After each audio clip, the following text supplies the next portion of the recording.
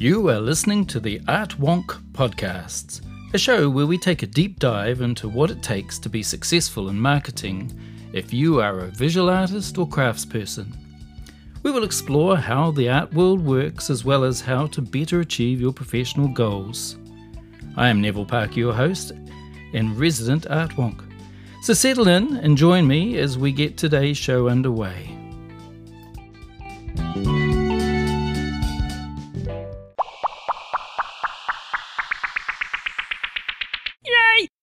This is episode 30, time to quiz the Wonk. Listeners' questions, part 2. Yay!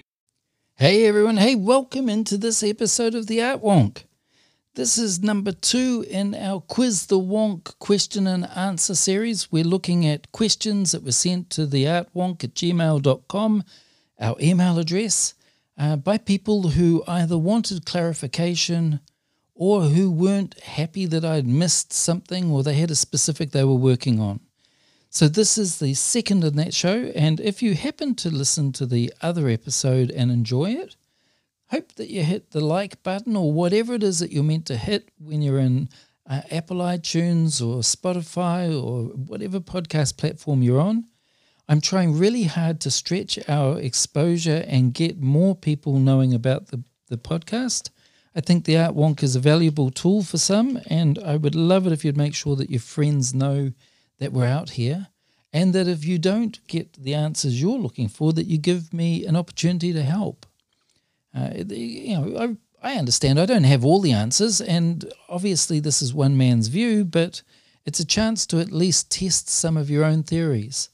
I find when somebody says something you disagree with, it can be far more helpful than if they say only things you agree with, because that challenge, that thing where you go, oh, I'm not so sure about that, that makes you think about what are you responding to? Why does that feel wrong? So anyway, on with this. Oh, by the way, this is going to be a different show to normal because I've got 4 questions and then I'm going to have a rant. I've not done that before. 30 episodes and I've not lost my rag or got really uptight or whatever, but right about now my boxes are bunched and my knickers are in a twist, whatever the term you want to use. There's been something that was actually partly inspired by a question and then a piece of press that came along that related to it. And I thought, yeah, I've got a voice. I should be using my voice. I don't want to be political or annoying, but the point being that this is not just for me to have a rave, but I'm gonna. Anyway, hang around for that. So, getting underway, number 1 for the show today is a question from somebody that reads, lovely lady sent me a question saying, Dear Wonk, I have friends in my local community who are artists like I am, and they seem to always be in the press, but I cannot get any press coverage. Can you help me? Well, specifically getting you some press coverage, no, I can't, but I can help you maybe look at what's going on there. So let's break this whole thing down. First off, if it's the same people over and over again, they've obviously established a relationship with the local paper or the press that you're talking about. So let's assume it's the paper. Do they have a designated art reporter, and have you introduced yourself to them? So some people are lucky enough to have family that get them connections, and that will happen in any town and any place in the world. But most of those people can't just write about the same ones over and over again. They've got to find other things. So if you have a designated art reporter and you haven't introduced yourself to them, I would suggest you do. And that should not be onerous or complicated. It's a case of ringing them up and saying, hi, this is me, I am here. I think what I'm doing would be interesting to your readers. Can I send you an information pack?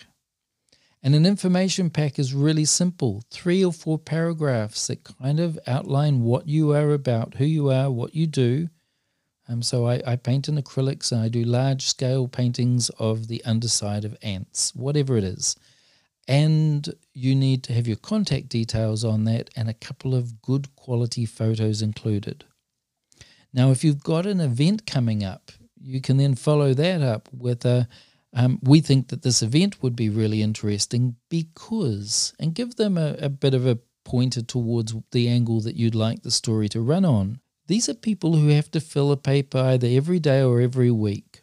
And it's a job to fill a paper every day or every week. After a while, you go through all the easy options and it gets harder and harder. So if you provide them with another easy option, which I suspect is what those other artists are doing, they're giving them heads up and they're giving them a chance to actually find an easy story that's well resourced that can make a massive difference. And bear in mind, you are dealing with people. It's not a newspaper. It's an editor. It's a journalist. It's a photographer. They're people. So don't look at it only in what the paper can do for you. Look at it what you're doing for the readership. What are you doing for the paper? Some examples may involve you needing to buy advertising. Have you seen whether or not those other artists actually are having small ads that they're paying for in the paper? It might be their way in. So keep in mind that there's a lot of ways going forward, but if you offer solutions and you make yourself known and you generate a small press pack that involves a couple of really good pictures, one of you and a couple of your artwork, and involves a small profile that explains what you're doing and why, and contact details, that can be valuable for somebody who's looking to fill a couple of column centimeters in a paper, who's just had a story that they were planning on not come through. So that's how I'd go about it. By the way, if you're dealing with magazines, they have very different types of timelines and are more likely to want to talk about things. If it's not a specific event, then they're going to want to frame it in terms of seasonality, because magazines sit around longer. So keep your contact with them more generalized. If it is about an event, I think you'll find they're still more likely to want to write about the participants than the event. So, have a think about who their readers are and what they're trying to portray in their publication. Is it hard-hitting, in-detail news? Is it general, community news? And then format it accordingly. Number 2. This one's a hard one. I'm not sure how to tackle this one, but it reads, I'm shy when it comes to talking about my artwork. Any suggestions? I mean, even the brevity of the statement tells you a lot. I'm shy when it comes to talking about my artwork. Any suggestions? Okay, well, let's break this down. Why are you shy? Most people are shy because they're scared of rejection. And I can understand that, especially with my artwork. I have an emotional connection. So it can be tricky talking about your artwork. The question is, are you shy about talking about your artwork, or are you just shy talking to people? And that's where it gets harder to understand from your question. If you're shy about talking to people, then that's a problem that I'm sure you've dealt with for a while, because it's not something that just comes out of the blue for most of us. And look, I've struggled with shyness. I actually sabotaged a chance to win an award at school because I was petrified of getting on the stage. I think we've all got different issues when it comes to feeling judged or the fear of being inadequate or whatever. But when it comes to talking about your artwork, that's something that I feel you have no need to be shy about. See, I've been a salesman pretty much all my life in one form or another. In the last 26 years, I've been selling art. And selling art isn't about actually, trading money for things. It's about building relationships, and it's about sharing.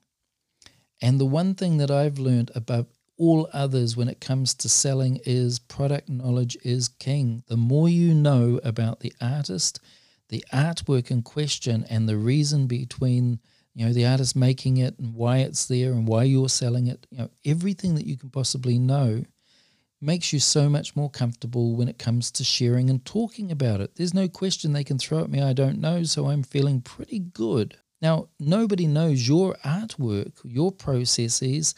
Nobody knows your inspiration. Nobody knows your inner dialogue. Nobody knows those things better than you do.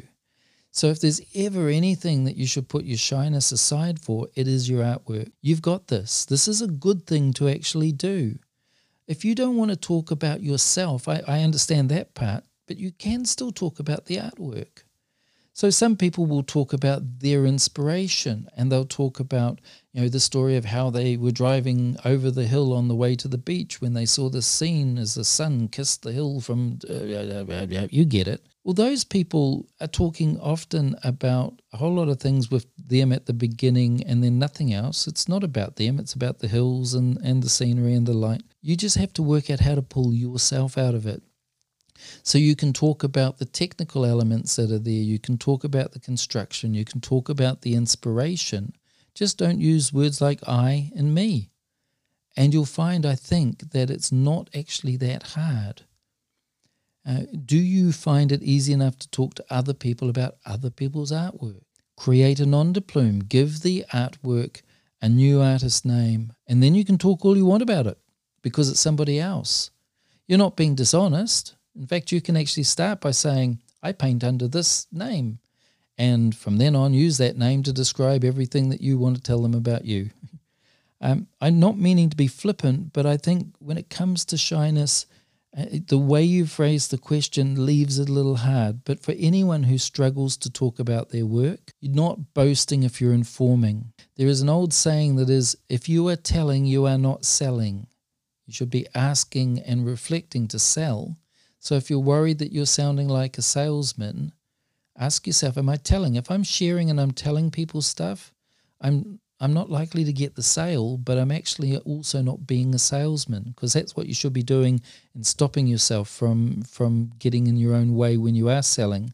You shouldn't be doing that. So you can flip that coin. Hope that helps. The next one's a tricky one, as they all have been, but this one I'm a little confused by. It's not confusing, in fact. I'm just not quite sure how to deal with it. So this was written to me quite early on in the series, and it says, Dear Art Wonk, I hate selling, followed by, I don't trust salespeople and I don't want to be one, but I work in a collective community gallery and must work a day a week as part of my agreement. The other artists have started to comment on how bad my day's figures are. Any suggestions? Okay, well, there's a couple of things in there. First off, if it is not in your natural nature to want to deal with the public and to sell, and you've somehow got yourself there, it might be wise for you to get yourself out of there, because some things we're good at and some things we're not. So this could be that you're just really bad at that. That's okay. What other benefits or features can you offer the community group that you're part of in exchange for not doing a day? Do they need somebody to take over the cleaning duties or somebody to take over the accounting duties? Do you have skills in that area? What else might you be able to do? Don't do something that you don't like doing, because it's obviously not working for you. But now I want to deal with the bigger picture. Why do you hate salespeople or don't trust salespeople and hate selling? Selling is solving somebody else's problem. Selling is helping. If they've come to the gallery space you're talking about and they're interested in art and they're wanting to look and to be informed, they will do the buying. You don't have to sell to them anyway. You just have to inform them and be open to accept their money if they want to exchange it for a piece. I don't trust salespeople and don't want to be one. So there's that trust word in there that really intrigues me. I have the feeling that somebody really destroyed your trust at some point by selling you something, or somebody you love, something they truly didn't need or want, and probably did it by high pressure or something like that has meant you've got a natural pushback now. So I'm not meaning to psychoanalyze you. I'm just trying to fill in the gaps for everyone who's listening. But let's look at that. What is a salesperson? A lot of people, when they hear salesperson, they somehow think pushy. In the last couple of weeks, what shops have you been into? How many times have you been pushed? It's not actually as common as you'd imagine. Most people, they have the stereotype of a smarmy, really poorly suited car salesman sort of following you around the car yard, busy trying to make you buy a car. That's as genuine about salespeople as is the statement that artists need to starve and be anguished and angst-ridden all the time to make good art. I don't like our stereotypes, and I'm pretty sure that car salesmen don't like theirs. But this idea of a pushy salesman's worrying, because I don't think it's helpful. If the other artists are all managing to sell, and it looks like that, you're saying the other artists have started to comment on how bad my figures are. So you standing out as not doing what the others are doing. You can ask for help and guidance. Again, as I stated earlier on, product knowledge is key. If you know the artist and you know how they made the work and you know why they made the work, then it's not so hard to sell. You don't have to do any kind of pressure. And generally speaking, most sales are kind of a surprise to the salesperson as well. You think you've got to do something and then somebody says, yeah, I'll have it. You go, oh, really? It shouldn't be hard if you're listening. So maybe there's two things we can do for you. One is start trusting salespeople. They can't force you to do anything you don't want to do. If you walk away, and people can always walk away from you, so you're never going to bully somebody into buying. So you won't ever be that person because it sounds like you understand what it's like. So you're going to be a good salesperson if you do it. And remember to ask the right types of questions. Sales is communicating, and what you're wanting to do is ask simple questions that will lead you to a result. So let's assume you have no transferable skills that the group wants and you want to stay where you are and you need to just become a better salesperson. Mindset. You are not imposing on the people who are there looking. They expect somebody to help them to understand what they're looking at. That's your job. So be informed. Make sure that you've taken the time to learn about the stuff around you. It makes life a lot easier. Ask open questions. Closed question is something that gets you a simple yes or a no. An open question is something that gets you more. So instead of saying, do you like that? Say, what do you like about that? And if they don't like anything about it, they're likely to say, I don't like anything about it. In which case you can say, so what particularly don't you like? Like, is it too dark, too big? You've got a conversation. And you're not being nosy and you're not being pushy to ask questions if you're wanting to take them and show them something else. If you want to start your engagement by saying, would you like to know more about the artist and why they made that piece? That's not selling, is it? That's sharing. If you're building a connection between the person and the artwork and they have the money, they are likely to want to buy it. So make yourself informed. And then the final part that might help you out there is reflective listening. Saying back to people what they just said to you. You can have a whole conversation where the only thing you say is what they've just said. And believe it or not, it works. I hope that helps because I really do feel for you that you don't trust salespeople and you hate selling and you found yourself in this position. But you're in a good position. You're surrounded by people who care enough that they're actually interested in making sure sales happen. And they've invited you in, and they would have done that for one simple reason. You have value. So you just got to find a way of expressing that. Good luck on that one. We're on to question number 4. And this one is kind of covered by the others. We're on a theme. I held these all together for a reason. And this one just says, Dear Wonk, how do I sell more art? And it's signed Poor Boy. Well, Poor Boy, how do you sell more art? Is a very, very broad question. And I'd love to be able to help you out with a nice, simple answer, but I'm going to give you a very, very broad answer because I don't know how much you're selling now to know how much more, and I don't know where you're selling now. So the best answer I could give to a broad question like that one is quantify your audience. That's how you sell more art. Work out who you're talking to and who you need to be talking to, and then actively focus on them. And do not be overwhelmed, confused, or beguiled by numbers.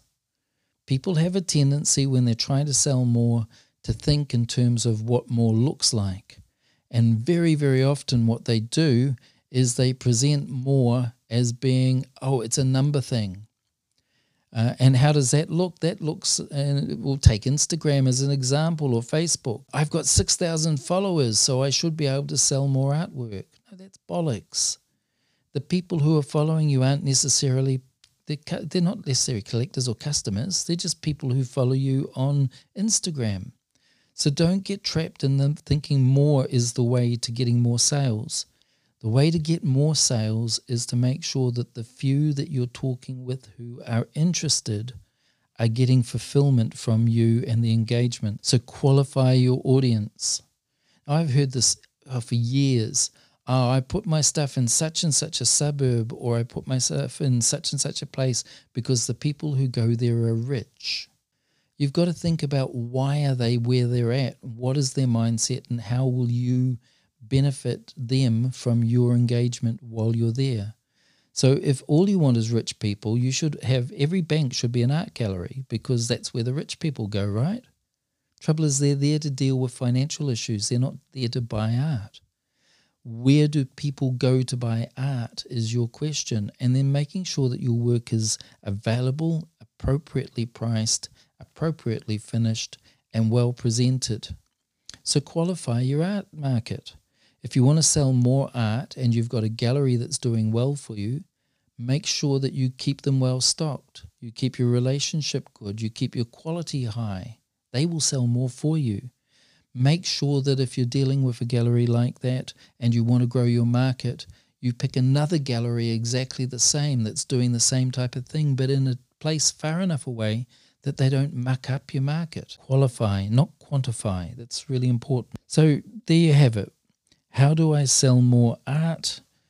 I make sure that the people I'm dealing with are the right people and I'm giving them what they want. I hate selling and I don't trust salespeople.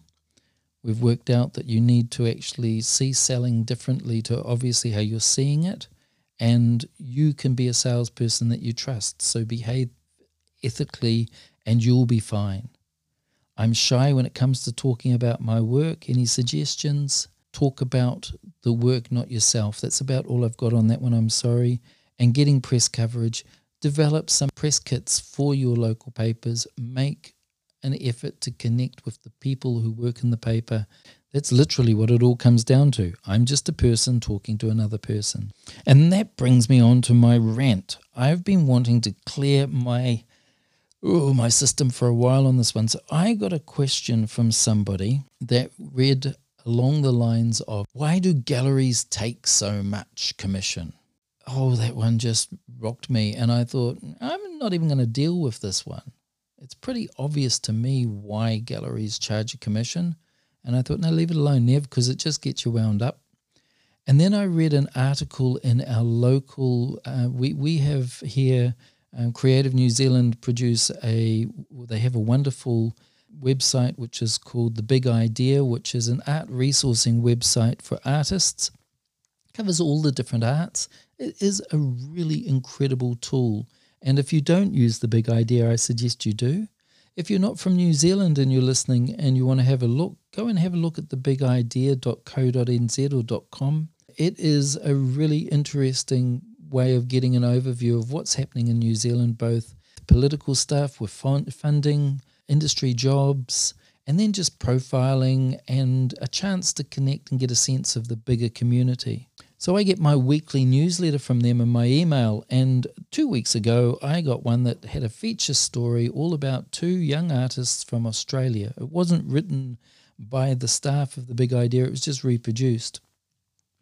These young artists had decided that they had fallen out of love with their galleries and were basically getting a divorce from them. And the story talked about how, going to art school, getting a degree, and then getting a deal at gallery is the ideal pathway. And I didn't agree with that as an ideal, but I agreed with it as a pathway. And I read on, and it then talked about how both of these artists had achieved some success with their galleries, but didn't like being told what to do in terms of being expected to produce a certain amount of work and work within a structure and all of the requirements that their deal with their gallery had. Now, I don't know what their galleries' names are, so I have no idea what their style of gallery were, but it looked to me to be that they were dealing with fine art feature galleries, and dealer galleries, they have to sell, so it looked like they were being asked to produce for market. I could even understand that. I could see the value in them wanting to hold themselves back and pick their own career path. And I didn't have a problem with the idea that they had decided to pull away from the gallery because the relationship wasn't working in that sense. Where I really got frustrated was when I read further on and the statement was made that, like all relationships that tend to come undone both of these artists, it was all about the money. And in fact, one of the artists is quoted as saying, they take 100% and then they drip feed you the 50% that's yours. Now, that really frustrated me. One, because I think if the gallery is not paying fast and efficiently, that's not acceptable. And it really pissed me off to read that, because I thought, no, that's not on. You know, you've taken the work on consignment. The deal should be that you turn the money over as quickly as you can because the artist has invested up front. But there was that other word in there, they take. And that's what I got from the question. Why do galleries take so much commission? And it irks me because they don't take a bloody cent. They earn it. This is an exchange. You're actually buying a service off them. And just like your doctor, who you pay when you go to the doctors, your plumber, who you pay when your toilet doesn't work, your petrol station attendant, who you pay to get gas, the person who sells you shoes, the supermarket, every other transaction that you engage in, including all of your art supplies that you use to make art, you pay for. So why would anybody think that they're entitled to be given all of the support, to have their brand and their provenance built, to have their pricing and their market share established and reinforced and validated for free? Now, I know people don't think they should get it for free, but they think 50% is a lot. 50% is the going rate right now because those businesses are speculative businesses who have to pay the rent, who have to pay the rates, who have to pay their staff, who have to pay taxes, who have to keep a whole business running on the off chance that somebody will buy art. And art is a luxury good. It has a tendency to fluctuate really quickly with market. How quickly? If there is a story tomorrow in the newspaper about interest rates maybe going up in 6 months' time, sales can dry up for a week while people recalculate their disposable income. You will put food and shelter, you'll put transport, you'll even put sporting activities and a whole lot of other things in most households ahead of art. So it's a small niche market with a high vulnerability level. And the gallery only gets paid when they make a sale. So they don't take, they earn. And I think that part of our language base, something that art communities do all around the world, is we vilify ourselves. The gallery is the greatest support network for some artists. It's not ideal for all, but when it works brilliantly well in giving you a whole framework so you can literally come out of your spare room and engage with the world and not have to have done all of the business of it. The gallery can do that for you if you choose to go that way. So they don't take a damn thing. They earn it, and they might hold your work for a year and not make a sale. So when they do make a sale, they've worked at it. And I know a lot of people think selling art's really easy. Well, if it was or is, then I really would invite you to open galleries and have a crack. I've got shows, the Art Wonk talks about it, tells you how to do it, but it's not an easy thing to do. One of the questions I fielded that I've answered privately and not even talked about here is, should I become an art dealer? And I laid out for that person just how fraught it is as a business model. Unless you control supply of your own works or something that you can be sure is going to keep showing up, you know, it's a pretty hard industry to go into. So I resent seeing our big art support network publishing stories that talk about galleries taking. I think that that's a mistake. I think we've got to stop that. It's like talking about our work as sort of something that we're gifted with. We're gifted with a good eye or good motor skills and a bit of talent, yes, but most of it's built on by effort. And we need to talk about ourselves that way. So that's my rant. Tried to keep it pleasant. Hope it wasn't too much for you. I appreciate you tuning in. Now we're going into the interview phase next, and I can't wait to share this part. So please come back and join us. Until then, take care. See ya.